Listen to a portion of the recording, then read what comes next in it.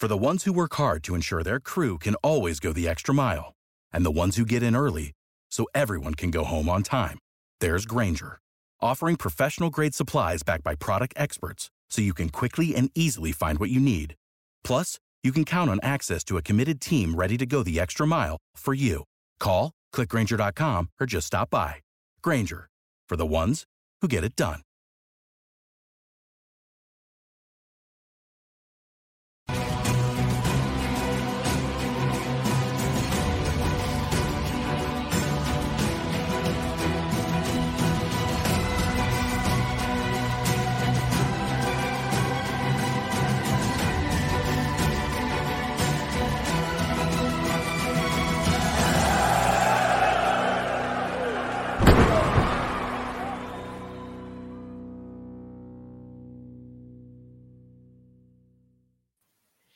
It is another Wednesday night, so you know what that means. You're logged on to Wrestling Inc. across all the social platforms around the world, and it is time for our post-AEW Dynamite podcast on Wrestling Inc. with myself, former WWE referee for over 20 years, Jimmy Corderas, and Issa, the NYC Demon Diva. Ladies and gentlemen, how are we doing on this summer Wednesday night? Jimmy, a lot of blood and guts. A lot of blood and guts tonight. Wow. We are going to talk about that as well. And get ready. Some people might be interested in some of the constructive critique. You always bring it. Issa, how are you feeling tonight? I'm doing good. I thought it was a fun episode. But like Jimmy, I have some positives and I have some things that I wish would have gone a little bit differently, but we'll get into it. That's what this is all about.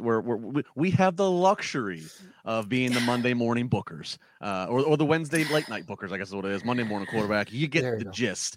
We'll talk the good, the bad, what we agree, what we don't agree with, and coming off of a those who watch it would say a very successful pay-per-view in the Forbidden Door with AEW. Would that be a factor tonight?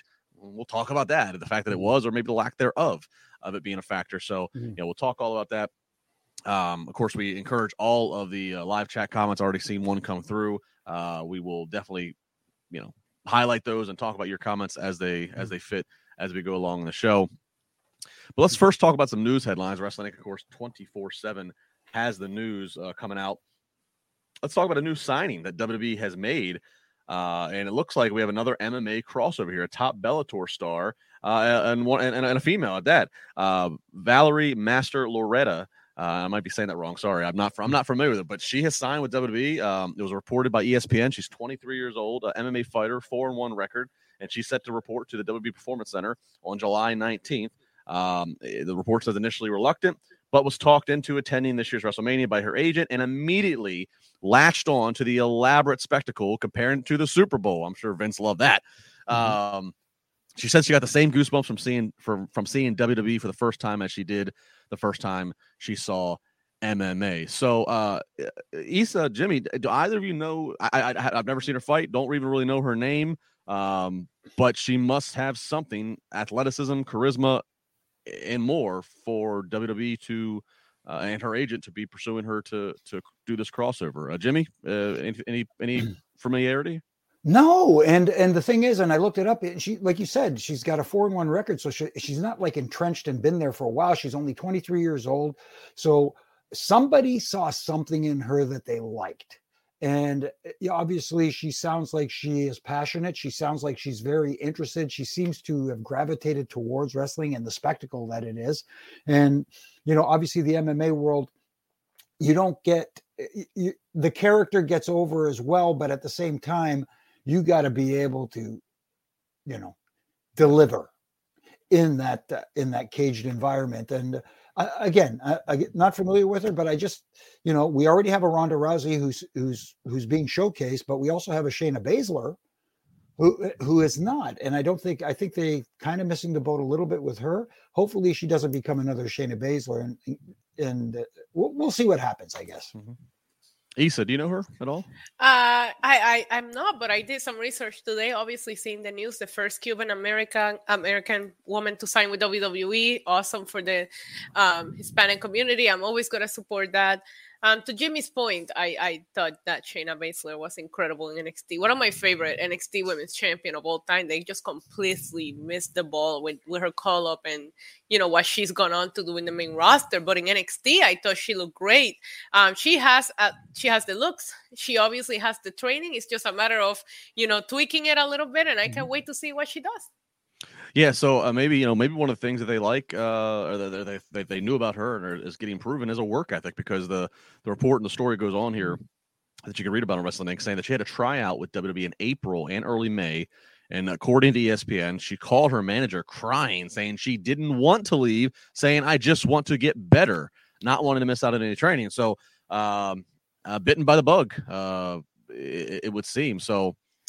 Yeah. What's the old saying? The wrestling bug will get you if you don't watch out. And trust me, when it bites, you're hooked. Oh, absolutely. I can relate to that as well. It's just something, just the first time you can do something, hear a crowd react is a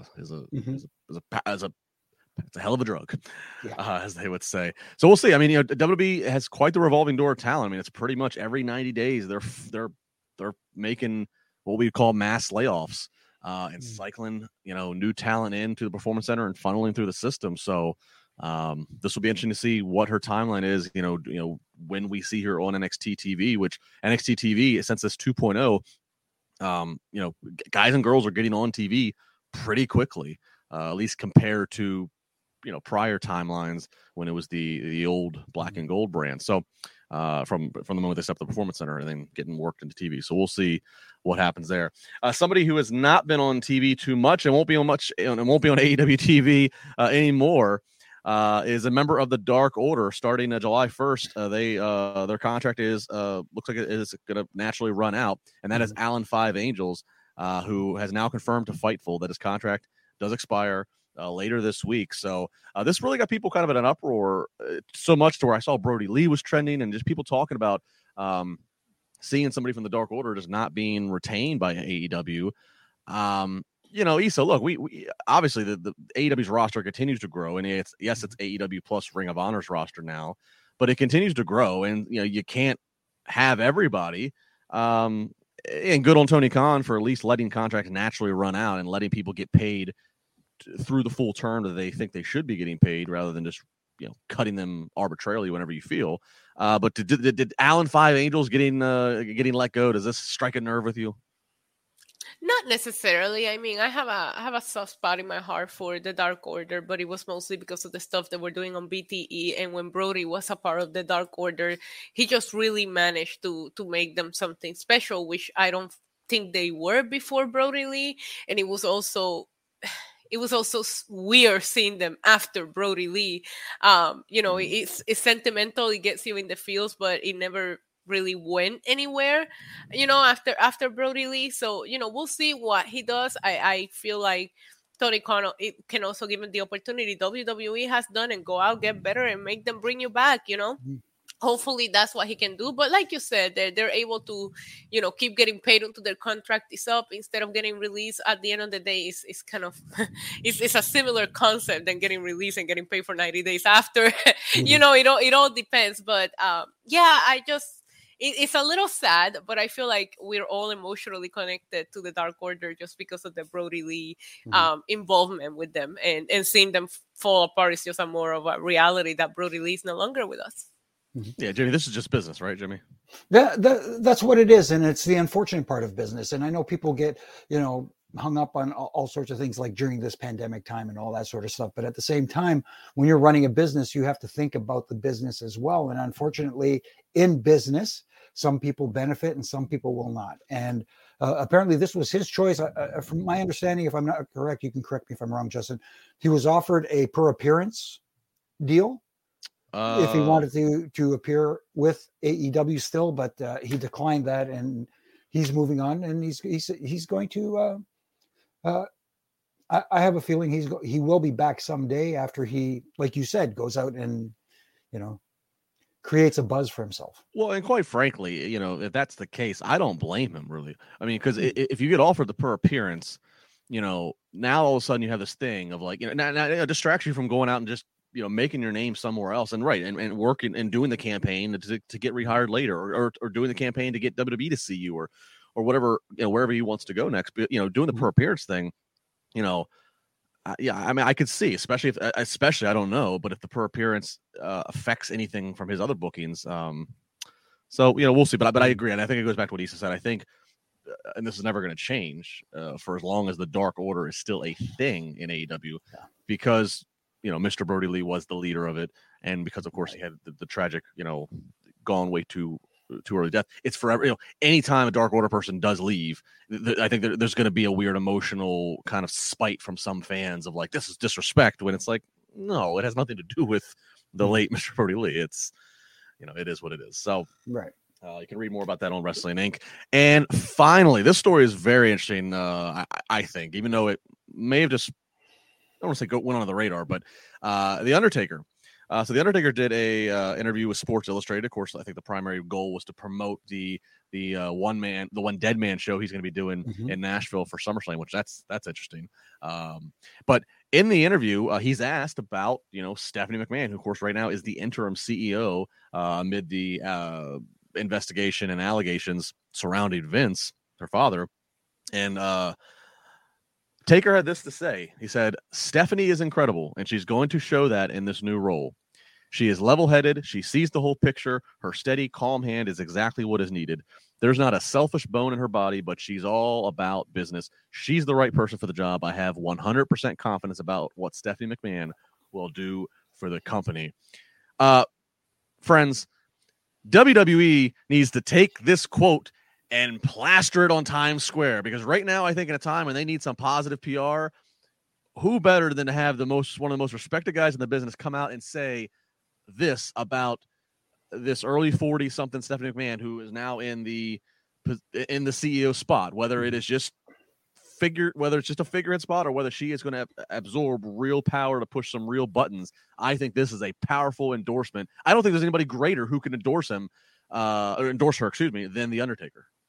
No, absolutely agree, because and I'm not saying this because I'm an Undertaker guy, but Undertaker was the locker room leader for a reason. He didn't choose to be. He was chosen by the locker room to be their leader, and he is the most respected voice in that locker room, and he doesn't need to go out there and placate and say that just to pump the tires. The one thing that the Undertaker does, even in public, is he speaks the truth. He is very honest, and this is his honest opinion, and I couldn't agree with him more, being around her and watching Stephanie grow from a young lady to getting involved in the office and learning from Vince, learning from Hunter, learning from all the best minds. She was a sponge, and she took it all in, and she took all the business side in as well. I know a lot of people thought that Shane would be the one to kind of take over for Vince, but no, Shane is a little too vibrant. but Stephanie, like Taker said, very level-headed, knows the business very well, and I think that this is the right role for her. Issa, female power. Yeah, of course. I was happy to hear the news. And on top of Undertaker's words, there was a lot of reports out there that a lot of people are happy that she's the one, in charge right now. Stephanie has been part of this company since she was, 15 years old, modeling for the catalogs. Like, she's learning from the best there is. He created the company, and that's who she's learned from. I think it's excellent to hear the word chairwoman, and I hope it's not a temporary thing. If you want me to be honest, I hope she gets to stay there in this position.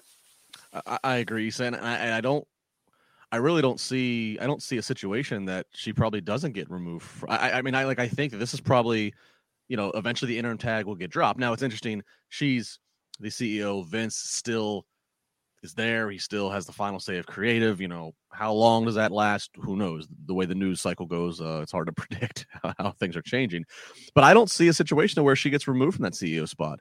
Unless she voluntarily removes, again, because of she's not liking the political landscape or family or something. But I think as long as she wants to be there, I think she's there, because I think the moment that you remove her, and if you moved Vince back into it or anybody else over, I think now you cast a lot of public doubt on Stephanie. And so I think I think she fits, and Jimmy, to your point, I think for those who kind of know the dynamics, Shane probably wasn't the one that was ever going to. I think it was always kind of viewed that the succession plan, even though Vince is a robot and was never going to die, but speaking realistically, I think the succession plan was always thought to be Stephanie is the McMahon that takes over the boardroom, and her husband's the man who takes over the creative pen. Mm-hmm. I don't. I obviously, Jimmy, you were around her for 20 plus years.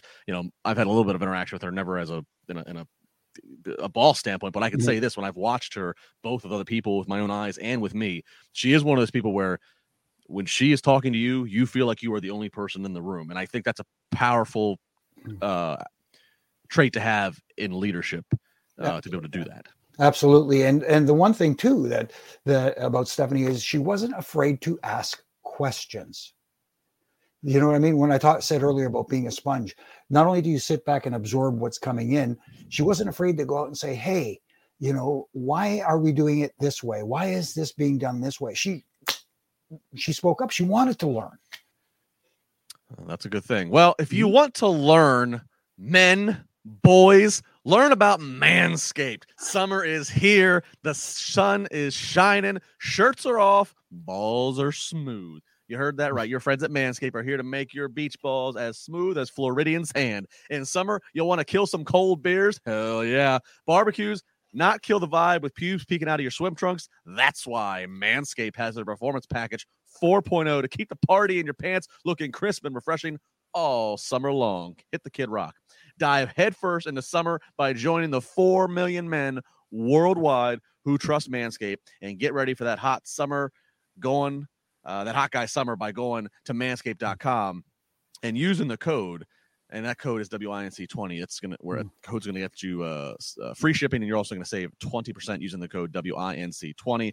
Manscaped Performance Package 4.0. I mean, look, I've had the situation. I put on a few swim trunks in the last 2 weeks between the pool, between turning the sprinkler on for the kids, and I mean, look, I don't live behind a gated fence. I got people driving by, and I don't need people driving by going, oh, there's LeBar, the wrestling guy, looking like a Sasquatch. No, I got to be in tip-top LeBar money shape. And Manscaped Performance Package 4.0 is helping make that a reality. Reality check.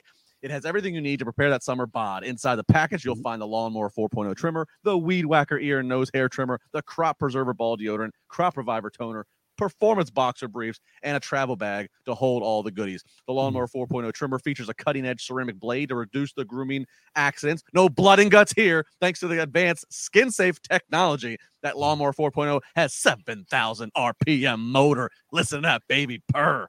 LED spotlight, so you can see everything you got to see if you're in the shower, because it is waterproof. Want to mention that. So perfect application there. Once you're downstairs, weeds are taken care of. Look at the rest of the Manscaped liquid formulations.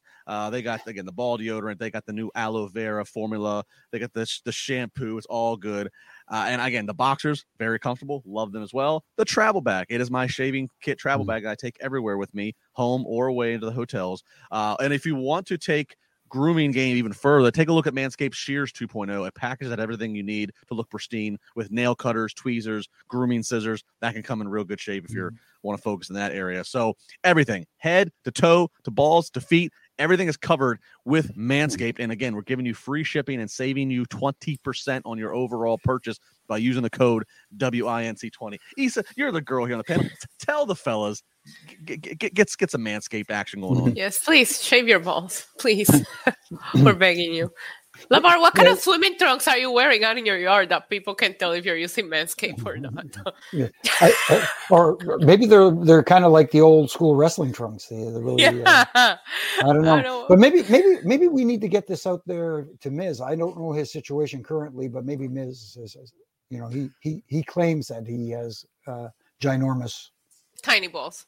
Yeah, he claims it. Either way, tiny or not, everybody can use Manscaped. Yes, manscaped.com. Again, WINC20. Use the code. We thank them very, very much for all of their support of this podcast. Ethan Shave Cruz, your balls. Shave your balls. Manscaped should hire Justin and Jack if they ever decide to leave. No, we're staying. We're staying. Rocky, shave. There you go. Yes, absolutely. Ethan, referees use Manscaped. Need to feel more free down there to their movement. As someone who has had their pants split during a match, definitely you need to be. Well, tell us that. You can't just gloss past that. Tell us that story. Yeah. No, it was one of the first times, and this is when I didn't realize, that under your black pants you should wear black either underwear or tights or whatever you wear. So I had these light blue, for lack of a better term, undergarment on, and it was a match. Here you go. It was a match between Cactus Jack and Frenchie Martin in Maple Leaf Gardens in Toronto.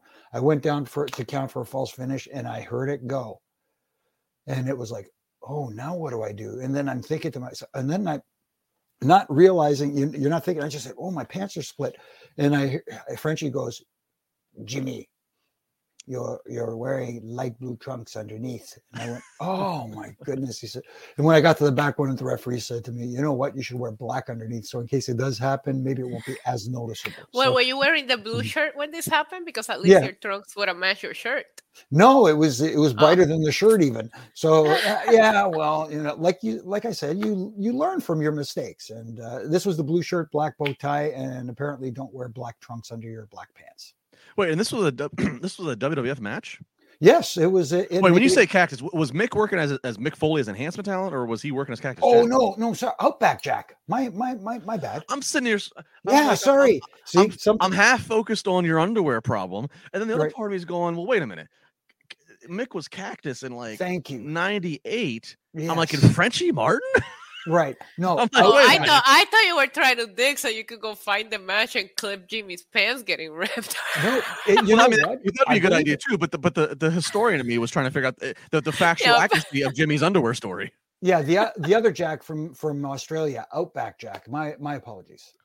All right, I was getting ready. I was like, because I know some people call Mick, some people in the business call Mick Cactus if they knew him as that, or they call him Jack. Yeah. So I was like, maybe that's just what you call Mick, and I was like, and I knew that Mick Foley or was he Mick? I knew that he worked some enhancement matches as himself, right? So way even before his WCW days. So I thought maybe that's what you were referencing, and I was all confused in the timeline. My apologies. Too many ref bumps, as I say sometimes. Thanks for clearing that up. Yeah. All right. Again, big thanks everybody. The live chats blowing up. We love it. Super chats, of course, get to be the fourth co-host for a few minutes. Love everybody who's watching us live, no matter where you're at. I want to give a shout out to @RCheese, Ryan Rakota. He had tweeted to me, I guess it was a couple days ago. And I always say to you guys, tell us how you listen and why you listen. He said he listens to the podcast the next day while delivering the mail in Sarasota, Florida. He looks forward to it every Thursday. And so big thanks there, Ryan. So shout out to you, Sarasota people. Give some love to your mailman. He's huffing and puffing in the hot Florida summer right now, hot Florida summer heat. So again, always make sure you tweet us. You see all the Twitter handles on the screen if you're watching us, @Justin LaBar, @NYC Demon Diva with a 1 for the I and Diva, and @Jimmy Corderas. Please tweet us. Let us know. Do you watch live? Where are you watching? Why are you watching? What do you like? Who do you don't like? Give it to us all. It's great feedback, great focus group stuff. Mm-hmm.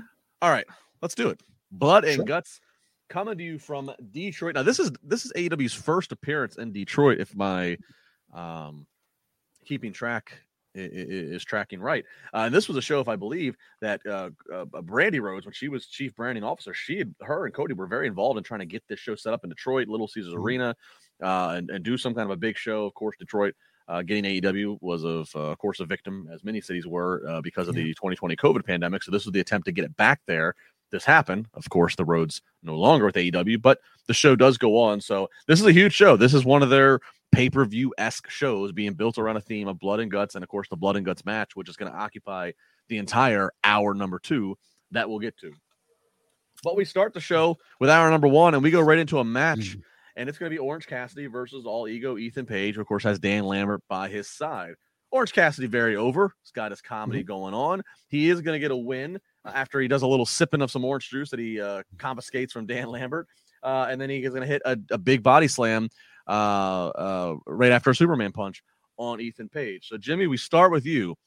Fan favorite in Orange Cassidy gets the win. Where do you rate this start for this blood and guts, premium Dynamite? Okay. It was a fun match, but I thought this is a problem sometimes I see with Dynamite. Yes, starting off hot, starting off with a match is good because the two most important parts of a show are how you start and how you end. And I get that. But this past Sunday, they had a heck of a pay-per-view in Forbidden Door. And this was an opportunity to do maybe a huge video package to showcase what people may have missed at the pay-per-view and maybe entice them to tune in because we're getting some New Japan talent on Friday on Rampage and that sort of stuff, and introduce fans who didn't catch the pay-per-view to some talent they may have heard about but not got to see, and give them a little bit of a showcase there. But that being said, going right into the match, it was okay.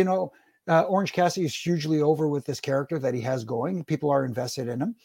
I understand. In one way, I kind of like the way it built up to him trying to get the body slam on Ethan Page throughout the match, and eventually he hit the slam for the 1, 2, 3. Yes, I get it. He hit him with the Superman punch before that, but at the same time, when you watch a style of wrestling where finishers nowadays become more transition moves as opposed to being what they're supposed to be finishers. Yeah, I get it. The body slam to finish the match was a little bit of ha-ha and gaga. I laughed, but at the same time went, you know what I mean? You got both expressions out of me in the finish of that match. So based on that, Issa, did you lose a little bit of credibility to Ethan Page based upon what Jimmy just said? Yeah, I mean, I was thinking about that when I saw the match being announced. I thought that Orange Cassidy had an incredible performance on Sunday, even on defeat. I thought that it was my favorite match of the night, if I'm being honest with you. Ospreay and Cassidy just killed it. But I also think that Ethan Page we need to do more with him. So when I saw you put two guys that need a win tonight on a match, and obviously we know that AEW is not known for doing these DQ finishes, I knew that somebody was going to get the short end of the stick here, and I had a feeling it was going to end up being Ethan Page because you had to capitalize on the momentum that Orange Cassidy built, but he lost, so he needs to get a win back somehow. He got his new entrance theme, which if I'm not mistaken, he used back in the Indies, so fans that are long-term fans of Orange Cassidy were familiar with the song. I think people that are AEW time fan of Orange Cassidy didn't know what was going on because I did think that his whole entrance music was pretty over, but I'm sure this song will get over as well. I wasn't familiar with Orange Cassidy before AEW, so based on the reports, I kind of knew what was happening, but not everybody's in the known, when it comes to that. Yeah, Orange Cassidy, I am not a fan of the character, but in ring, he continues to impress me. Every time I see him perform, he's very good at what he does. But Ethan Page, I don't know, I almost want him to just go away from American Top Team, go solo, and go on a little bit of a winning spree here because he just feels like the less talented person in American Top Team, and we know that's not the case. Yeah.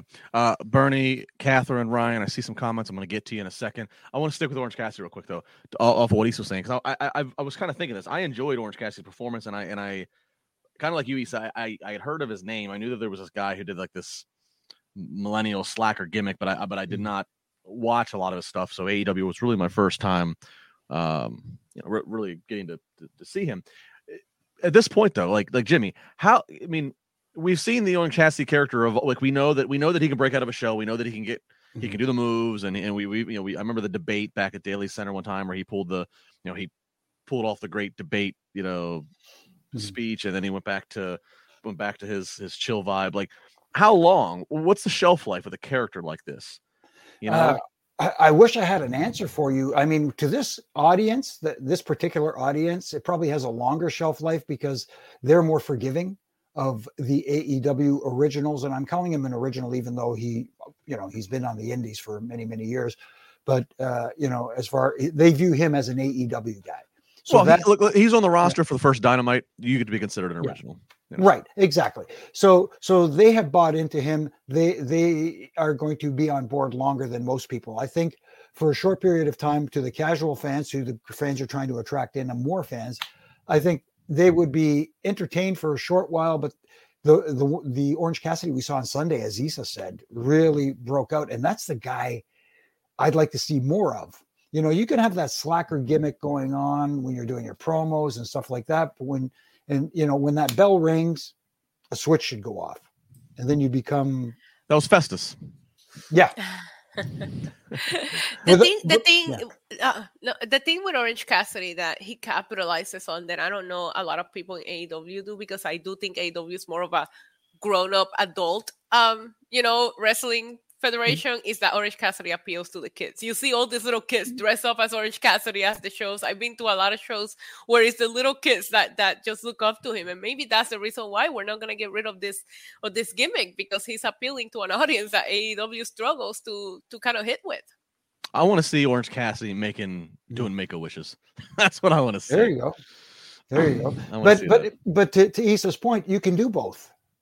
Yeah. You can have the Orange Cassidy that we saw on Sunday and still have that character, but intermittent. He was incredible on Sunday. Yeah, that match with him and Ospreay was absolutely amazing. And I said it in the podcast with Liam. I was one of the people that said I don't want to see Ospreay against Cassidy. I think Ospreay deserves a better match, and they shut me up, and I was glad they proved me wrong. It was a great match.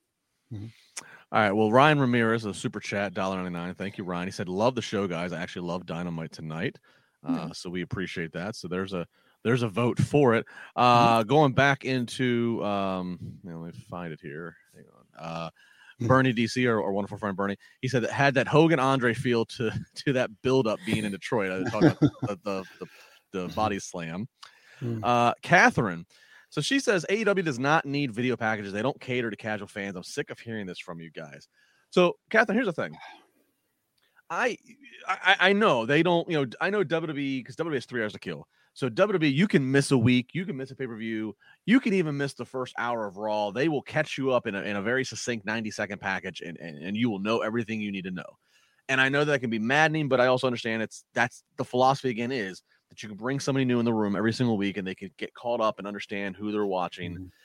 So I know AEW doesn't do video package, and I know that they have 2 hours and they want to cram every bit of that 2 hours of furthering stories, but I think there is something to when you can, if you don't cater to casual fans ever, how are you going to grow?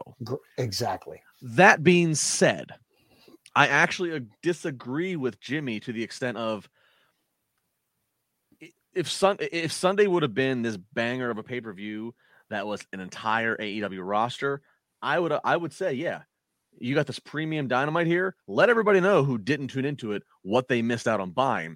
But being the fact that Forbidden Door, that half the roster isn't of concern tonight and the general booking moving forward, I understand not wasting any TV time showing a package for it, especially when you have an entire hour that's going to be occupied by one match and this Dynamite tonight. So, Jimmy, I'm with you on the logic of the video package, but I disagree just with the fact that Forbidden Door is something where half the roster is back to Japan.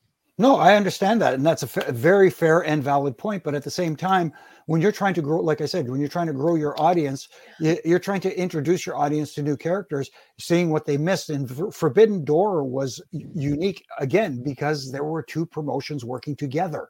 Yeah. And that's something that the other guys don't do. Right. The WWE, the big kids on the block, they don't do that. Except for Monday, where they had a few AEW guys speaking on behalf of John Cena, but other than that, they don't intermingle with other promotions, and that would have been nice to showcase as well, where people could say, "Hey, you know what? These AEW guys, they do work well with others."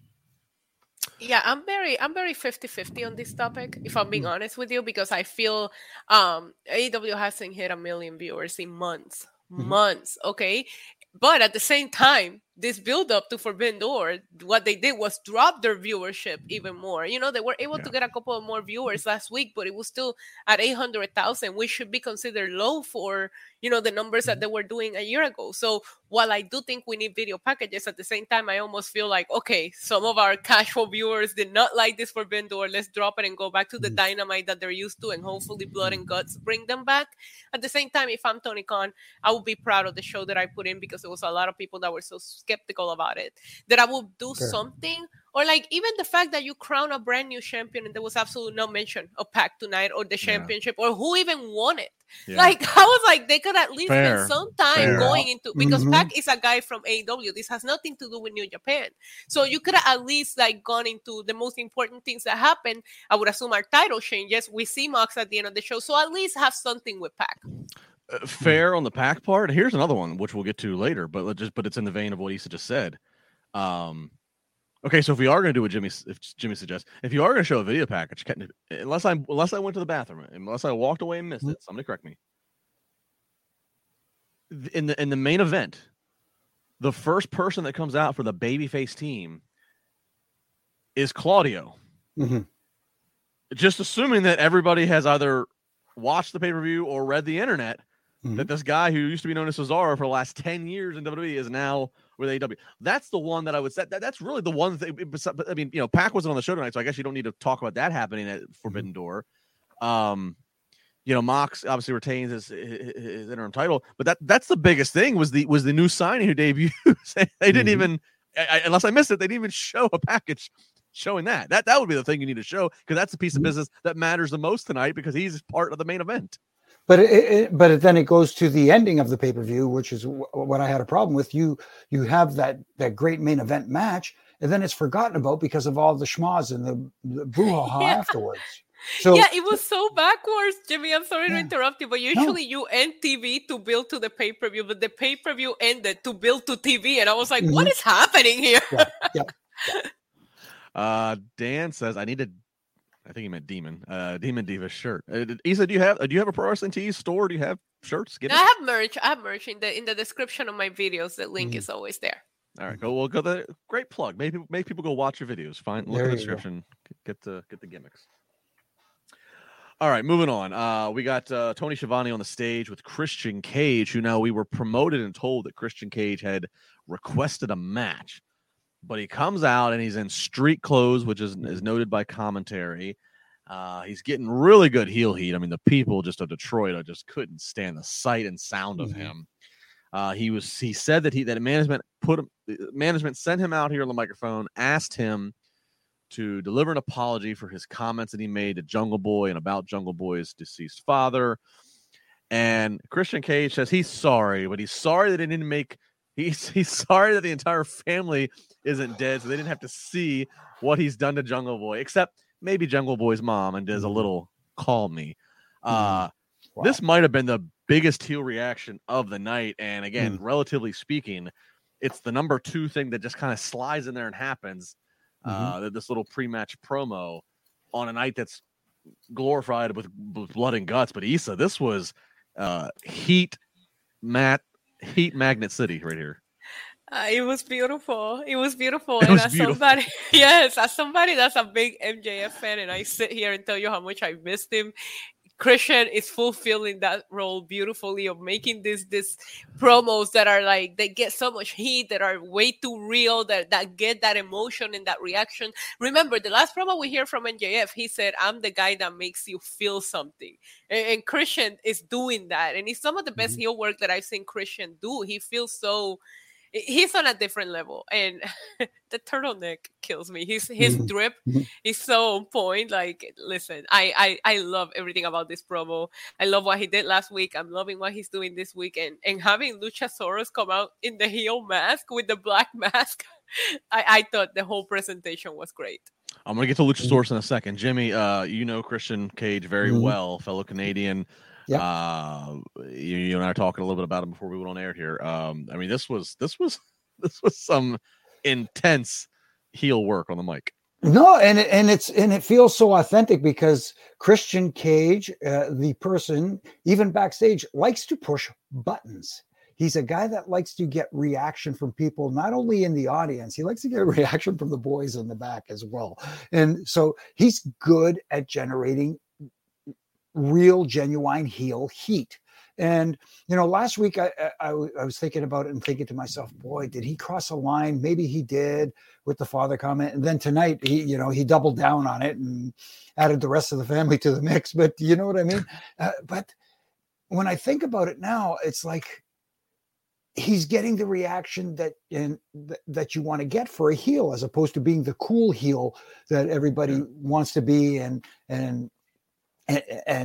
people like you, and this isn't a shot at Jericho. I love Chris. I think he's a tremendous heel as well. But people are still singing along with this theme music, which we'll get to later. Maybe they should think about changing it, just to anyway. But What's the rule, Jimmy?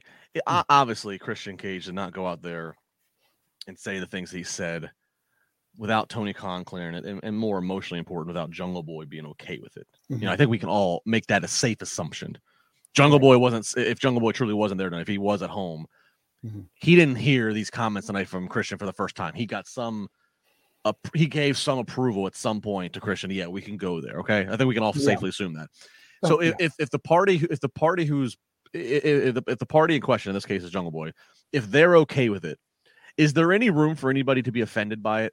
Or is it, no, this is part of the show. The parties that actually matter, meaning the person who did lose his father, is okay with it and is okay with it furthering and enhancing the story on the show. Is there any room for anybody to be offended? Well, in today's day and age, people are more easily offended. Let's put it that way. Look, if somebody's offended by it, that's their prerogative. They could be offended by it. Me, I like you said, if it was agreed upon by both parties, I don't want to say nothing is off the table.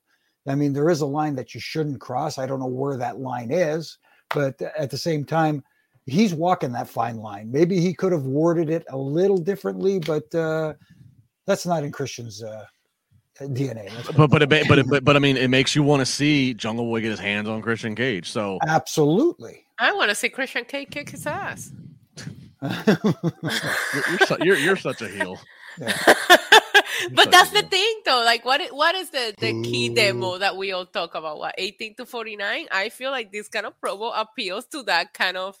Yeah. I don't know. I liked it, but you know, Justin LaBar knows that I don't like baby faces very much. So you do not. So Issa mentioned. So let's talk about this. So Christian says, he goes, so yeah, there's gonna be a match, but I didn't say that I was requesting a match for me.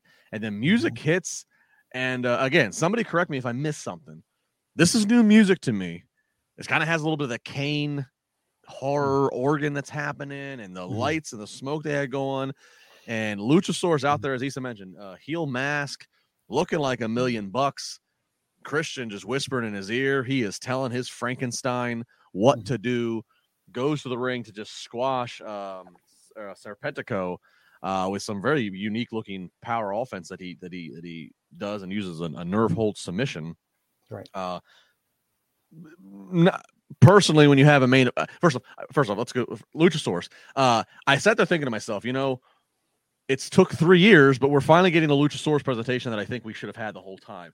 He looked like $1 million with the music, with a veteran in Christian, a pro wrestling veteran in Christian who's standing there. That's credibility. Looks like $1 million. The music fit.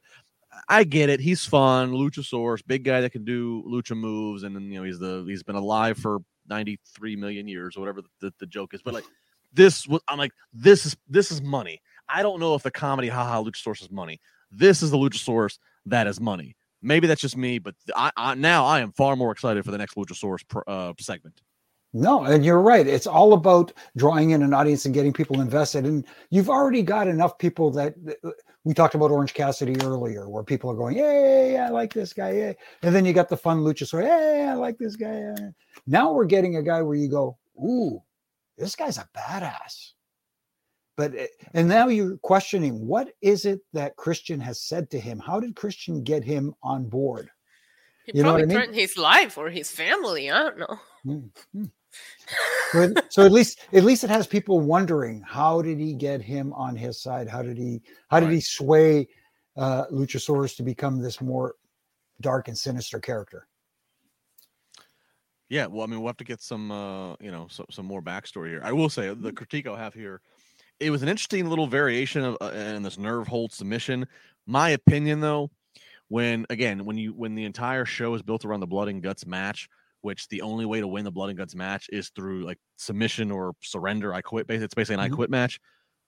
No other match on the show should have a submission finish. My opinion. That was my thing that I did say, because when I saw this happen and and that was my only knock, because I was like, "No, you got to save the glory of a submission for the blood. Don't give me. I mean, this guy, it's a squash match. Just put your hand on his chest and let the ref count 1, 2, 3. You know what? And he took that after match choke slam on the floor. Yeah. Why not? You know what? I know they don't like to do count out finishes, but why not have Luchasaurus chokeslam him on the floor, get back in the ring, just let him count to 10, and he's laid out. I mean, in that case, it works. Yeah, no, I agree. That's again, I know for all the AEW diehards that are freaking out right now that I said something critical. Mm-hmm. I know we have the luxury of booking after the fact, and we know what Tony didn't know going into this in terms of how it's all going to go out, but that's what we're here for. If you got a problem with it, log off. All right. Up next, we got Scorpio Sky having a little face-off with my man Wardlow backstage. Scorpio Sky saying, "Oh, look, yeah, you're a real tough guy. You just beat up a bunch of security guards." Wardlow says, "Bring every member of American Top Team. I'll treat them all like security guards." Next week, a street fight in Rochester for the TNT title between Scorpio Sky and Wardlow. Issa, I think Scorpio Sky's days are numbered holding that title. 1000% agree. If Wardlow loses, I riot. Oh, you heard it there. That's my Wednesday night eye candy, and I need him holding some gold. I love seeing Wardlow. I love that they're finally building some momentum. I didn't like the whole lawsuit storyline after his big win over MJF. Obviously, I share with you guys, I felt the win over MJF was overshadowed with everything going on. So I feel like you needed to go like all the way in with Wardlow right after. I feel like they're doing that now, and I think this win could really get Wardlow there. I'm excited to see this match. It's going to be a street fight, so they're just going to go crazy, and Wardlow is known for defeating a bunch of people, so it doesn't matter who's Scorpio Sky brings in. I still expect Wardlow to walk out victorious. So to that point, Jimmy, you're the ref here, and we know they don't touch DQs and countouts. So it's a straight fight, so that just opens the liberty to have a schma to let all of American Top Team get involved. Does that loophole of all those people getting involved, is that there to protect Wardlow and getting a loss by getting beat by 5 guys, or is the street fight there to help the mayhem of Mr. Mayhem, the man with war in his name, to help let him do more brutality and be crowned a new champion next week? I hope that it's the latter, because if this street fight was designed just so that they could bring in more guys to take down Wardlow, as you said, obviously they're not security guards; they are actual professional wrestlers.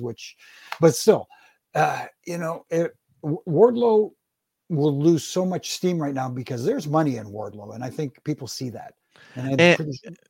Sorry. No. For him, regardless of whether it's a nefarious way of having him lose, I think he would lose a tremendous pound of steam, more steam than he would, at any other time. So I think if their plan is not to make him champion yet, then they've painted themselves into a corner. Yeah, Sergio says, do not have Wardlow squash a bunch of legit MMA fighters. That will destroy Wardlow momentum. I think maybe you meant the opposite. Don't let America Top Team of some. I agree. I think Wardlow's momentum here is key. I think probably, Issa, to your point, I think probably the whole storyline with the arena workers probably was a little bit of an audible, if to whatever part of the MJF story is real. Maybe they might have had a follow-up plan for MJF and Wardlow. They couldn't do it because MJF and Tony Khan are at this, this stalemate. But I agree, Jimmy. I think I think Wardlow's momentum is key. And him getting this title would be a good resurgence for the TNT title, especially when you can factor in AEW has been bitten with the injury bug. Punk out, Bryan out, Adam Cole out. So obviously Wardlow's been a priority for a long time. But if there's ever reason to if there's ever reason to accelerate the timeline of Wardlow up the card, your reasons right here of some major names not being around. Yeah, and you have to remember Wardlow had a match against Scorpio Sky for the TNT title already, which MJF costed him that match. So I would assume that this time, without having to deal with the MJF drama, I feel like Wardlow should walk away victorious here. Unless the MJF resurfaces next Wednesday and costs Wardlow. Again, then, I don't know. Yeah. It would feel very repetitive. That would be a waste of this MJF storyline if that's what he did. If he just popped back up to call, that would be a waste. I think it would have been better if he popped back up and held Forbidden Door hostage or something. There you go. All right, so we'll be here next Wednesday to talk about Wardlow Scorpio Sky. So you can save all the comments we all just said, and you can see which one of us are right and wrong when we get to that. All right, up next, we get Max Caster out there. He's got the Ass Boys with him. He's got Anthony Bowens in the wheelchair. Big Daddy Gun, Big Daddy Ass, whatever he's being called. He's pushed the wheelchair. They're going to be going up against hometown boy Danhausen and his surprise partners FTR. This is look, this is fun to an extent. Danhausen obviously is very. I mean, look, when they showed the match graphics at the start of the show, what's coming up tonight, and you can hear the live audio of the crowd. When they showed this, people went nuts. Yes, Danhausen's from the area, but I mean, look, Danhausen's an over thing. If you go and watch the YouTube clips or you watch social media clips of Danhausen are, I mean, again, back to the Orange Cassidy thing, shelf life, I don't know, but right now he's hitting it. So put him out there. The big thing to take away from here is that we get a picture-in-picture, so the match is a little lengthy, but bottom line is refs being distracted for 5 minutes. Anthony Bowens, he can walk. He's out of the wheelchair. He can walk, and he's got a crutch to use as a weapon. He goes to hit Danhausen, misses, hits Austin Gunn. That gives Danhausen the opportunity to go ahead and pin. Danhausen gets the win in his backyard. Makes everybody feel good. Okay, so that's cool. Post-match, we then get the gun club is upset with Anthony Bowens, who accidentally hit Austin, and there's like all this problem. Billy pushes one of his sons down. Commentary speculating what's going on, and Issa, all I can think to myself is, why is this happening? First off, Anthony Bowens, he can walk. It's a miracle. That moment should be saved for a big moment where he gets a big win for his compadres. Secondly, but instead he just looked like a bumbling idiot. Secondly, it happened by an accident. This whole Max Caster rapping, ass boys in the city, and then Anthony Bowens with the scissor. This thing's getting over. Why would you even tease this early the breakup of this? No, it's not the right time. It's not the right time to break them up. They're way too over. My observations to your point, Justin, is I feel like maybe they should have played it out as Danhausen's curse didn't work. Maybe he did the curse wrong, and that's what made Anthony Bowens walk. You missed such an opportunity there because, I said the same thing. I was doing a watch and I'm like, oh my God, it's a miracle. Maybe the curse didn't work. You could have easily just done something different. Another observation that I had is FTR looks incredible with all of those belts. They deserve everything, and I just love seeing them walk out. I think they have grown on me so much, especially in their AEW run. It was cool to see them, united with Danhausen. But I'm with you. This didn't need to happen. I don't need to see them break up. This has been a team that probably wasn't supposed to work, but it's working for everybody. Don't break them up. It's not necessary. Jimmy? No, there's nothing more that I could really add to that because other than the fact that I'm really jealous about Billy Gunn and his the shape that he's in at his age. But anyways, that's something completely different. Yeah, he's a freak of nature. But I know that the other company is planting a seed that there could be a possible father-son confrontation coming down the road. That doesn't mean that they have to do it too. You know what I mean? They belong together. The Ass Club belongs together. And it's a beautiful thing that badass Billy Gunn, Mr. Ass, that the thing that he made his biggest money on.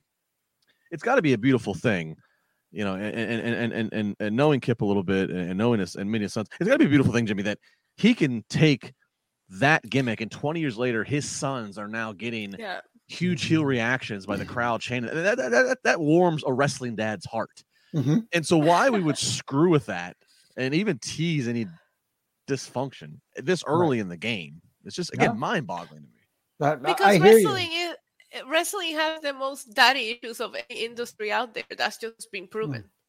Yeah. Issa, you moved a second ago. What does your chair say? Oh, it says bees. It's the brand, but I love their branding. The other pillow has just a bee with the crown on it, and I was like, okay, Queen Bee, I'm sold. I'll buy the share. I figured you bought it because of the. I'm guessing the Beast, Brock Lesnar. Brock Lesnar, yes. He's one of my faves. I was like, did she have a custom chair made for the podcast? No, it's a big company here in Puerto Rico. I actually went into the store to buy a share. I almost went bankrupt with all the cool stuff they had. Oh my goodness, that's awesome. All right. Up next, we get Jade Cargill. She's the TBS champion. She's been laying out a challenge. Apparently, nobody's going to accept a challenge to go for her title. So she is going up against Layla Gray. Makes quick work of Layla Gray. Jade hits her finish. I forget what it's called. Something with Jade in the name. She's 34-0, so we flashed that up. I think Excalibur on commentary said, nobody's in the history of the business has ever won the first 34 matches. And then later, a minute later, Tony Schiavone did correct, like, it's only been a handful of people. Of course, I'm like, well, this Goldberg 2.0 thing isn't, necessarily. All right, so the squash happens. After the match, Jade cuts a promo. Basically, is upset at her publicist. I need better competition. So she's talking crap. Here comes Athena and Chris Statlander. They hit the ring and they're attacking Jade and Kiera Hogan. But then Layla Gray apparently gets a little wisdom of words in the ear whispered from Stokely. And so then she's on Jade's side, but Jade's not happy. Confused by that. But then let's go in reverse. I understand, like, Jade's like, she's like, I'm making a challenge. Nobody wants to accept it. Layla Gray, they showed on the stat. She's 0-4. How does she get a title match? Even if she wants to be there, how does she? You don't get a fast pass. No, you go to you're back alone. Oh, yeah, you do. Yeah, you do. Come on. AEW does a lot of random title matches all the time. This is where, and I think Road Dogg had a comment on his podcast. This is where, and he said it. AEW runs the risk of booking themselves in a corner because they keep such meticulous stats. They don't fudge the stats. In wrestling, weight, height, all that stuff could be billed. It's all could be exaggerated to fit your need. Right. They keep track of the stats. If you have enough hours in your week to watch all their programming, Dynamite, Rampage, Dark, Elevation, BTE, whatever else, you can keep track of the stats. Jimmy, this is where they put themselves in the corner. Why is 0-4 Layla Gray even? This should be one of those. You got to beat the champion in a non-title before you can even get the title match. Yeah, it's the same as a championship contenders match. Is that what it's called? I don't even know what they call it anymore. Yeah. The opportunity, not whatever the hell it's called. I don't know. But again, I think Road Dogg is right here. They painted themselves in the corner with these stats, which are fine to keep these stats of win-loss records. But if you're going to keep these stats, then make them mean something. Because someone who's 0-4 gets a title shot, it makes no sense. And the other thing that really bugs me is, I know they love doing these post-match schmozzes a little too frequently on their shows. It happens and I get you want to showcase talent, but sometimes talent, you can't put everybody on the show every week. Right. And the other thing with this women's match is it had the spot right before the main event again. Regardless of the fact that the main event took up the whole last hour. I was going to say, Jimmy, you jumped on my case. I was like, man, they had me for a second. I saw the women come out at 8-something, and I'm like, yes. And then I remember Blood and Guts was going to last over an hour, and I was like, oh, come on. It's still the same spot, technically speaking. Yep. Rocky says, Issa, do you want to be in the baddies section? I run the baddies section from Puerto Rico. There you go. She's a bad bitch. Pardon my language, but we're past we're past 11 o'clock on the Eastern time zone. So that if you can say it on FX or whatever channels, you can say it here. Wrestling Inc. After Dark has just kicked on. There you go. That's dangerous. All right. It is time for Blood and Guts. So full disclosure for people who listen, you wonder, how do you host a podcast? How do you host a wrestling podcast? Matches like this are very interesting because I'm not going to play-by-play every damn spot that happens because we'll be here until tomorrow. But I also don't want to shortchange some of the bigger spots. I also don't want to talk for 5 minutes and not give my wonderful friends here a chance to chime in on things. So I think I have just some big highlights, and I'll just try to go up, throw some reaction, or as Bruce Pritchard would imitate with Paul Heyman. May I have a volley, sir? We'll volley back and forth. That's what we'll do here. So, all right, I'll give you the rundown, and then we'll break it down. Jericho Appreciation Society is out there. They're going up against Eddie Kingston, Santana, Ortiz, Claudio, Wheeler Yuta, and John Moxley. Again, if you haven't missed it, the man formerly known as Cesaro is now in AEW, back to his original name of Claudio Castagnoli. So Claudio is going to start. Sammy's going to start. Claudio is just peppering him with the European uppercuts. William Regal is on commentary. Of course, his Black Bull Combat Club is out there being represented. So he's out there on commentary, putting over the uppercuts.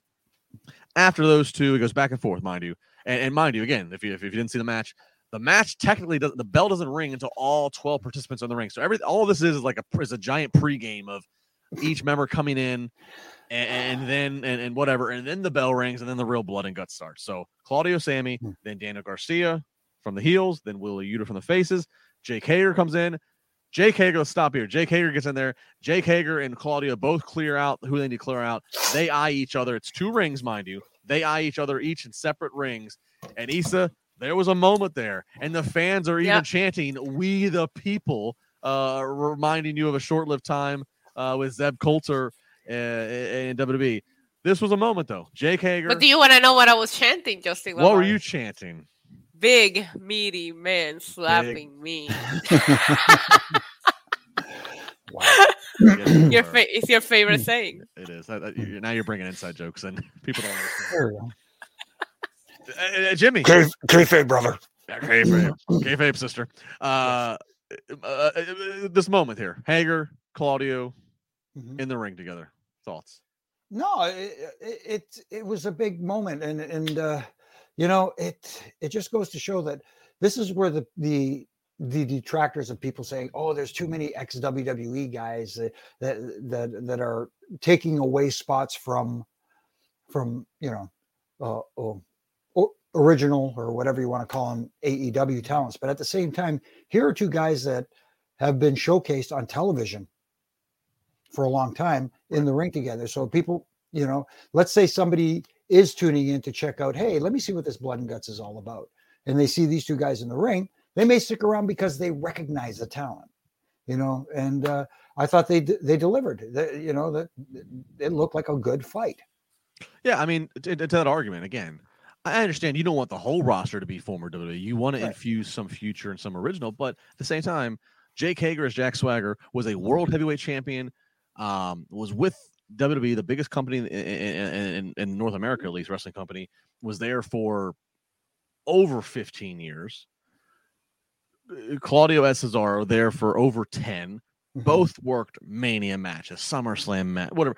So there is value. You're right. There's value to that, of that recognition. And yeah, now I don't know how many casual people are tuning in on this hour and tuning into this and are, I don't know, but I think the business practice is a good mindset. I think the philosophy is correct. Right. And especially in that crowd who feel that Cesaro, Claudio Castagnoli, didn't get his just desserts when he was at WWE, and he deserved more. Yeah, that was gonna be my 2 cents. Is when you see stars that you feel might have been shortchanged, for lack of better words, by WWE, get big moments in AEW. There's nothing to do but appreciate those moments, because that's what you've been wanting for these guys for a while. So I personally love the moment. And again, I big meaty man slapping me doesn't happen very often in AEW. So when I get it, I'm gonna enjoy it. Sometimes it's All right, I had a bad joke that they were gonna have to censor off the archive of this. So I'll just move on. Ooh, let me just sip here. Maybe I'll try to make it off the All right, up next after that moment, John Mox is in next. Mox has got just a cargo pants full of weapons. He's got forks. He's got spikes. He's got shard glass. He delivers a pile driver on shard glass. Angelo Parker's in. Ortiz, freshly shaven head, is in. Big Daddy Matt Menard is in. Santana's coming in with tables and a barbed wire bat. Jericho comes in. And finally, Eddie Kingston comes in with a kendo stick. Kendo stick and everybody working his way to Jericho, who's on the opposite side of the 2 rings, wanting to get his hands on Jericho. They got rubbing alcohol they're fighting over. Moxley and Wheeler dump out several bags of thumbtacks. We see several spots on the thumbtacks, both by heels and faces. Excuse me. Blackpool Combat Club is ripping up the ring to the left. They are ripping up the apron. They're ripping up the canvas. They're exposing the plywood boards that are underneath of a ring to help make that more dangerous. Ty Conti knocks out Aubrey, the referee. Camera misses the shot, but it happens. She does it to steal the key so she could try to get into the cage and help her boyfriend Sammy and his team. Before she can get into the cage, Ruby Riott comes down, attacks her. Those two brawl off, and then we get to the climax. We get to the climax of Jericho climbs to the top. Eddie Kingston goes to follow him. Sammy Guevara goes to follow that. Kingston knocks and throws Sammy off the top of the cage into what looked like a double table setup of a where the timekeepers and ring announcers and such were. So there's your big off the top table spot. We get a Walls of Jericho on Kingston on top of the cage. So that's happening. We get a giant swing by Claudio up on the cage. That just makes you nervous of getting dizzy and falling to your doom. And then finally, the finish. Claudio has the sharpshooter on Matt Menard. Simultaneously, Eddie is stretching Chris Jericho. I think I have the story right here. Simultaneous babyface submissions happening on the heels. Jericho is biting his tongue, not giving up. Matt Menard does give up and surrenders. Matt Menard gives up. So the babyfaces win. Jericho Appreciation Society loses. Everybody's crimson masked, practically. Jimmy, did I get that finish correct? Was that the story that Jericho, the Almighty Leader, is fighting through and not, and one of his minions was too weak? Is that the story? Is that going to be a problem for Matt Menard? Is that going to be problems inside of the Jericho Appreciation Society? It probably will, because Jericho is such a good heel. He could make that work and saying, listen, he was trying to submit me and I didn't give up, but you gave up and you lost this match for our side. If you need to be tougher, you need to be stronger, whatever the case may be. And really quick here, I have to throw this out here before I forget it. Line of the night by JR. We're going to need a bigger boat. But yeah, I just for some reason that stuck with me and I love it. But Jaws reference, right? Yes, absolutely. And like you said, I think Jericho can make this story work because he's that damn good. Yeah. Issa, what was your takeaway from this? Did this deliver as Blood and Guts is supposed to? It did. I have fun. It was chaotic. I had a couple of things that I could have done without. One of them was like, it felt like there was a lot of stalling before the match started. You had the JR entrance, you had the video package, and this in a different occasion I wouldn't be upset, but when you have a match that you know is going to go on for close to an hour, 20 minutes of stalling before the match starts, it just feels like a little too much. In addition to that, maybe it's because I wasn't so invested into some of the people in the JAS as much as I am into the people in the other team. They're coming in every 4 minutes. It felt like forever. These 4 minutes in between just felt like so long because there's 12 people to get in, right? Now I'm nitpicking at this point. Also, Santana, prayers, because if this is another injury, this is bad news. But Santana, it looks like something happened to his knee as soon as he came in, and we didn't see him again for the rest of the match, and that the injury list is too long right now to take another one. And also he's the world champion from one of the Puerto Rico federations right now. We need him, okay? So hopefully he gets better soon. He's still, I like this. Hang on, such a good job. Hold your thought. He's still a champion for an indie in Puerto Rico. Yeah. It's the brand new company. It's called Laue. It's ran by Orlando Colon. He just started it, and he's the first champion, actually. They did a tournament to crown the first champ, and he won it, and we need him, okay? We need him, so I hope he's okay. But I like the story. I think Moxley is a sick son of a bitch. I love everything that Moxley did. The anticipation. I didn't expect to see Moxley coming so early on. I thought him and Kingston were going to be the last ones. I thought it was very smart to put him in the middle to kind of wake up, the people. I love seeing Moxley come out with the title in front of a crowd. I know he's the interim champion, but his reign was mostly throughout the pandemic. It felt good to see him come out with the crowd and get to celebrate that. The anticipation of seeing Eddie Kingston coming to this match, I love the story that told. You just couldn't wait for him to get in there. I personally, the story that I took away from this, Justin, is Claudio and Eddie kind of showing a little bit of tension on who got the submission. Eddie really wanted to get the win here, and he didn't get it. And you see them kind of go back and forth after the match ends. We know that Eddie Kingston has some choice words about Cesaro in the past before Claudio signed with AEW. So what is this building towards? That's the takeaway that I take from here. But it was fun. It was chaotic. There was a lot of laying around, not doing anything, and I wish the cameras would have not shown that, especially when they were on the top of the cage. At that point, that's where the rest of the match is gonna go. So don't show too much the guys just laying around on the bottom. Like, they deserve a break. This was a long match. Yeah. Also, one more thing. At some point, they show Cesaro, who came in first. And all of these guys look half dead. And Cesaro looks like he just walked into this match.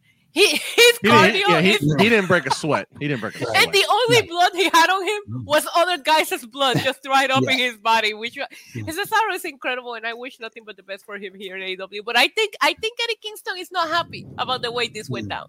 Isn't it crazy that Cesaro hasn't wrestled an actual match on TV in several months, and it looked like he just didn't break a sweat. You talk about someone who's in incredible shape. That's incredible. And to Issa's point too, when they were selling for long periods of time on top of the cage, we weren't even getting camera shots of what was going on in the ring. They were totally focused on what's going on. Because there was nothing going on the ring. There was nothing going on the ring.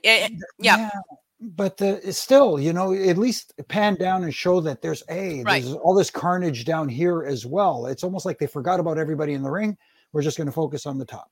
Yeah, you could have even sold it as, hey, these are the only guys that are left standing, are the guys on top of the cage, because look what happened down here, And there was a lot of laying around on top of the cage as well that I could have done with a little more action there. This is the tough match visually, an hours-long match from entrances to end to do. This is where veteran experience does come and play with WWE in terms of like the over preparation for doing these kind of things. Because I agree with everything that you said, Issa. And Issa, great point. I focused on the heels of who was losing, the fact that Jericho was the one who didn't tap, and that Matt Menard gives up. But you're absolutely right. There's an equal, if not greater, story of it being the fact that Eddie's trying to get the win for Roman, and Claudio gets it. And if you know the history, and they did commentary did allude, there's a great history there. So that's a great point. I will say, I think, Issa, to what you said, the format was very I'll call it Raw-like in the sense, as in Monday Night Raw, in the sense of the entrances and the packages, and like there was a lot of like blah blah blah blah blah until we got to the actual blood and guts. Well, and the match doesn't start, but you know what I mean. I think though maybe part of the philosophy behind it is, they're obligated to get X amount of commercial breaks in. I think they maybe tried to break it up to get those commercial breaks done and out of the way, so they could go 15, 20 minutes at a time. But they didn't. They didn't. They kept having commercial breaks. At one point, I was even hoping that they could have just done some kind of... I wish Tony Khan would have done something in which once the match became official, right? Once everybody's in, maybe go commercial free, even if you give us a shit ton of commercials earlier on the night. Yeah. You're right. That I agree with, because they made it clear, until all 12 guys are in the ring, nobody can win or lose this. So I agree.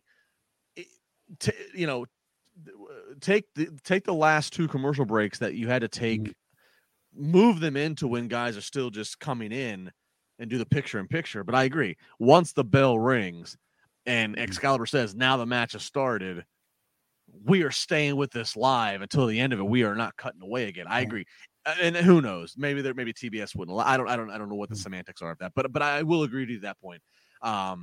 If they could format, if they're going to continue with Blood and Guts as an annual thing, and it's this match that takes up an hour, I do think, as much communication with the network for that specific show of State Farm, or I guess DraftKings was the sponsor for this one.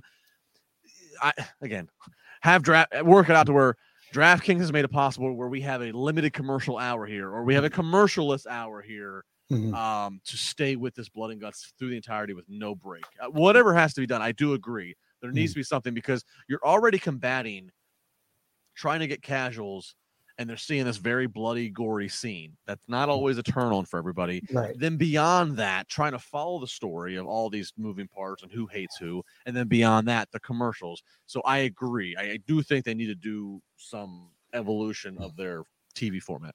Right. And that's another thing to think about, why this was put on TV and this wasn't saved for a pay-per-view. Like Right. it almost feels like it was rushed to get to this. Like again, how many times are we going to say it? They had a wonderful pay-per-view on Sunday in Forbidden Door. Then they have to rush right into this right afterwards and get everybody. Take your time, relax, let everything breathe for a little bit, and build towards this to where everybody's really looking forward to it. It felt like it was rushed into this and trying to get it on television as quick as we can. Sometimes especially matches like this, I think should be saved for pay-per-views. Make people want to pay to see this. Well, to your point of the rush, Jimmy, sorry, so is they don't have another. The next big premium event, I believe, is All Out in early September, Labor Day weekend, and then they'll have the Arthur Ashe Stadium show 2 weeks after that. So yeah, it's like the rest of the summer you don't have anything. I mean, so yeah, push this to the end of July, or why have it 4 days after Forbidden Door and have it in this situation? I don't know. Maybe Tony has his reasons. Yeah, I love what Justin brought up in the chat, because I did think that was an awesome visual when one of the Jericho guys is just hanging upside down, and I couldn't even recognize who was hanging upside down because he had the crimson mask on. It was such a cool camera shot. I will say, yeah, that one, it was just epic, and I have no clue how he got to the outside, honestly, because there was just so much going on. I don't even know how he ended up there. I will say another, and I'm nitpicking here, but with Jericho winning at Forbidden Door, I kind of knew who was going to win here. It doesn't take away from the match. It didn't make it any less fun, but I would assume that with them winning, the advantage match at Forbidden Door, that means that the baby faces were going to get the win tonight. Indeed. So, I mean, overall, it delivered. It did not disappoint. Yeah. For those of you out there who are saying you guys are too critical, look. Like Justin said, it's easy to see these things after the fact, but I was again entertained by what I saw. It's just I wish little things could. We have an old friend of ours that has a show that they talk about tightening the screws. That's all. That's all it is. Hopefully they tighten the screws. That's all. What did you guys make of, real quick, as if anybody else has any final super chats they want to get in, please put them in now. Last call. Last call, y'all. What are you drinking? Sex on the Beach? No, this is no. But this is my own cocktail I made up here at home. It's like this passion fruit liquor with orange juice and cranberry juice. It's almost as good as Sex on the Beach. Ooh. What did you guys make of Jim Ross? I didn't mention this. Jim Ross was not on commentary the entire night. It was Excalibur, Tony Schiavone, and Taz. They advertised the entire night that Jim Ross would join for the main event. Jimmy, what's this? What do you think this is about? Is this JR starting to scale back his duties? I think there's something to that, because I saw JR talk about how traveling is starting to become a bit of an issue for him with the issues with his feet and the swelling and that kind of stuff. So.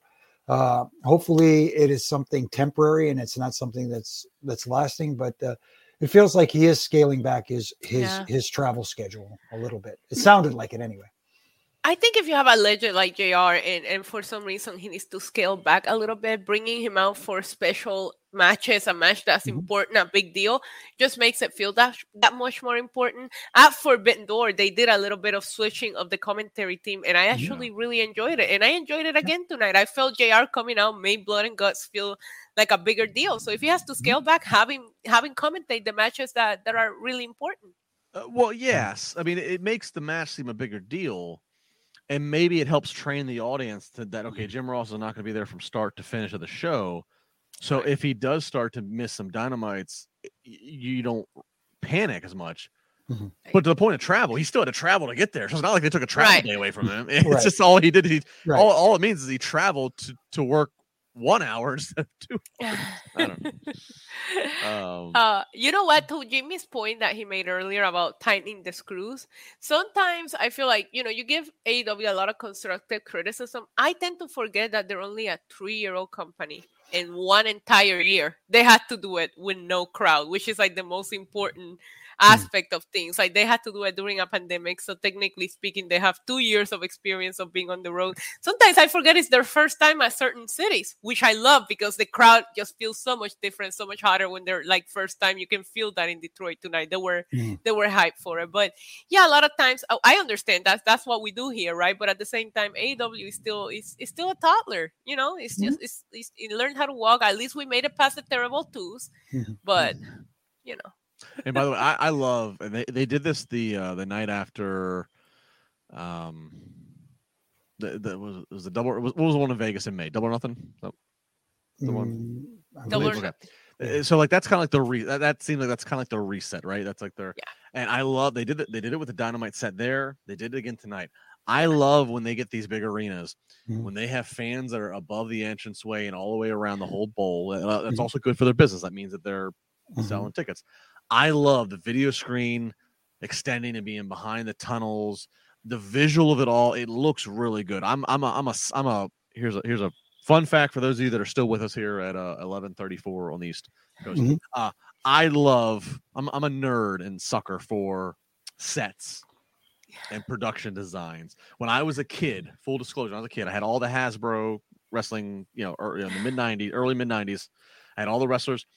I would stack Clue and Sorry and Monopoly and all the board games. That was my stage. I would take black shirts and put them inside out. That was my curtains. I would take Fisher-Price lights that had different color gels to make the colors. I had the WWE CDs they were putting out with the entrance music. I would take, pencils and make that the guardrails to line the guardrail aisleway. I used to love to build models of arenas and reenact sets. And so I'm still to this day a sucker.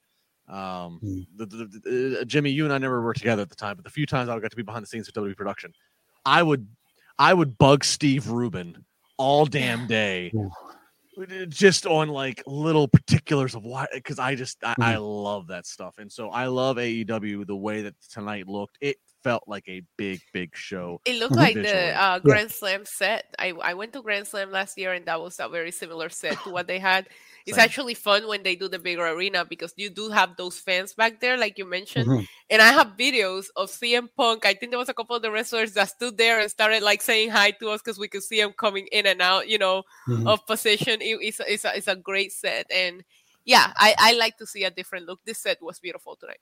No, it was a very good look, and when you show that many fans in the crowd, and as we've talked about all night long, if people tune in to see what's going on and they see that many people there, this is a big deal. Something is going on here. Oh, look at that set. That looks awesome. You know what I mean? Yeah. Perception is reality. If it looks big time, people feel it is big time. And props to AEW production for having two cameramen inside of the cage. That's the other thing. Cage matches, especially the chain link fence. There's one thing when WWE did the blue bars, blue cage. Chain link fence are visually a hard thing to. Yeah. Thankfully, they have the camera people inside the cage. That helps too, and it looked good. So I mean, I know we critiqued earlier seeing guys lay around and blah blah blah, but I think overall AEW really tried to bring their best for this. And so. Did you guys see Ty Conti trying to pass that bottle of rubbing alcohol and through the Jimmy, real quick. When I saw that happening, I was trying to take notes and I'm watching. So I wanted to text you really fast, and I wanted to take a picture of my TV and say 10 pounds of rubbing alcohol to a 5-pound chain link. There you go. But you know what? In one way, I loved it because it doesn't look contrived. It was real. Right. It was real. It felt like a very real moment where she was just desperate to help and she couldn't do anything but try that. Exactly. So it actually worked. Yeah. In a weird kind of way. The struggle was real. Yeah, it was. The struggle was real. Yeah. All right, that's our show tonight. Again, make sure, please tweet all of us. Let us know where in the world you are, Carmen Sandiego, for this podcast and how you are listening. Thanks for all the chat and everybody. Let's do some quick shameless plugs. Jimmy, plug it away. All right. Obviously, you can catch me here on Wednesdays and Mondays talking AEW Dynamite on Wednesdays and post Raw and. The occasional pop in other times, but every day you can catch me on my Ref and Rants on all my social media platforms, on Twitter, Instagram, on Facebook, or you can go to ProWrestlingTees.com and get your own Ref and Rant shirt. They also have, I think Christian now has surpassed me as the Canadian heat magnet, but Yeah, you can get one of those shirts as well. But again, tune in here, having a lot of fun. Isa, good night to you from Kevin. Good night, Kevin. And big shout out to Tina. She's in the chat. I know she has surgery tomorrow, so I just want to wish send all the good wishes to Tina. Everything's gonna be okay. You'll be in my thoughts. You guys can find me on YouTube. Just search NYC Demon Diva. I've been doing a lot of watch-alongs, and they have been a lot of fun. Also, I'm here Tuesday, Wednesdays, and Fridays. I'm slowly taking over Wrestling Inc. basically, and I think I'm here on Saturday as well. I think it's with you, Justin. Right? Are you here Saturday? I am here Saturday. Money in the Bank. Okay, look at that. We get to do it twice in a week. How lucky. What a quote. I'll be back Saturday with her doing it twice in a week. Follow me at Justin LaBar. I'll be back Friday before that on Busted Open. Myself, Dave LaGreca, and Mark Henry give a Money in the Bank prediction. So I'll give my predictions my predictions Friday at 10:30 on Sirius XM channel 156. And then Issa gets to interrogate me 24 hours later. 36 hours later, Saturday night, to see how good it was. So Friday morning, Busted Open, Sirius XM. Money in the Bank predictions, and then Saturday night follow up as we will be post Money in the Bank here on Wrestling Inc. So a lot going on. Then I'll be back. I think Monday 4th of July. I'll be back, and Jimmy will be back, and we'll be talking Raw. So yeah, that's a lot. Because for us, Canada Day is July 1st, so I'll be fine. You're already going to be through all that celebration. Yeah. Again, thanks to everybody. Appreciate Manscaped as always. Shave your balls. Use different clippers on your balls and your face. Follow her. Follow him. Be nice to everybody. Be kind. Be safe. We'll see you next week. When you need mealtime inspiration, it's worth shopping Kroger, where you'll find over 30,000 mouth-watering choices that excite your inner foodie. And no matter what tasty choice you make, you'll enjoy our everyday low prices, plus extra ways to save, like digital coupons worth over $600 each week. You can also save up to $1 off per gallon at the pump with fuel points. More savings and more inspiring flavors make shopping Kroger worth it every time. Kroger, fresh for everyone. Fuel restrictions apply.